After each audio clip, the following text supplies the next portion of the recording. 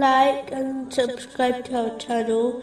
Leave your questions and feedback in the comments section. Enjoy the video.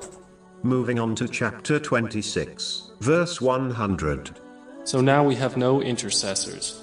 The intercession of Holy Prophet Muhammad, peace and blessings be upon him, on the day of judgment. This has been discussed extensively throughout the Holy Quran, and the narrations of the Holy Prophet Muhammad, peace and blessings be upon him, such as the one found in Sunan Ibn Majah, number 4308. The Holy Prophet Muhammad, peace and blessings be upon him, advised that he is the first person to intercede, and the first person whose intercession will be accepted by Allah, the Exalted, on Judgment Day. A Muslim should therefore strive to make themselves worthy of the intercession of the Holy Prophet Muhammad, peace and blessings be upon him, by performing the actions which result in this, such as supplicating for it, after hearing the call to prayer, which has been advised in a narration found in Sunan an Nasai, number 679. But this would require one to regularly attend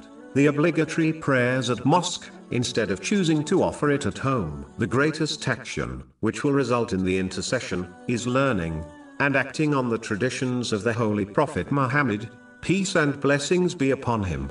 A Muslim should not live in heedlessness by rejecting this duty, and then expect intercession on Judgment Day, as this is closer to wishful thinking, which is blameworthy, and of no real value, than true hope in the mercy of Allah, the Exalted. Unfortunately, some Muslims, who have adopted this wishful thinking, expect to obtain paradise through this intercession, even though they do not obey Allah, the Exalted, by following the traditions of the Holy Prophet, peace and blessings be upon him.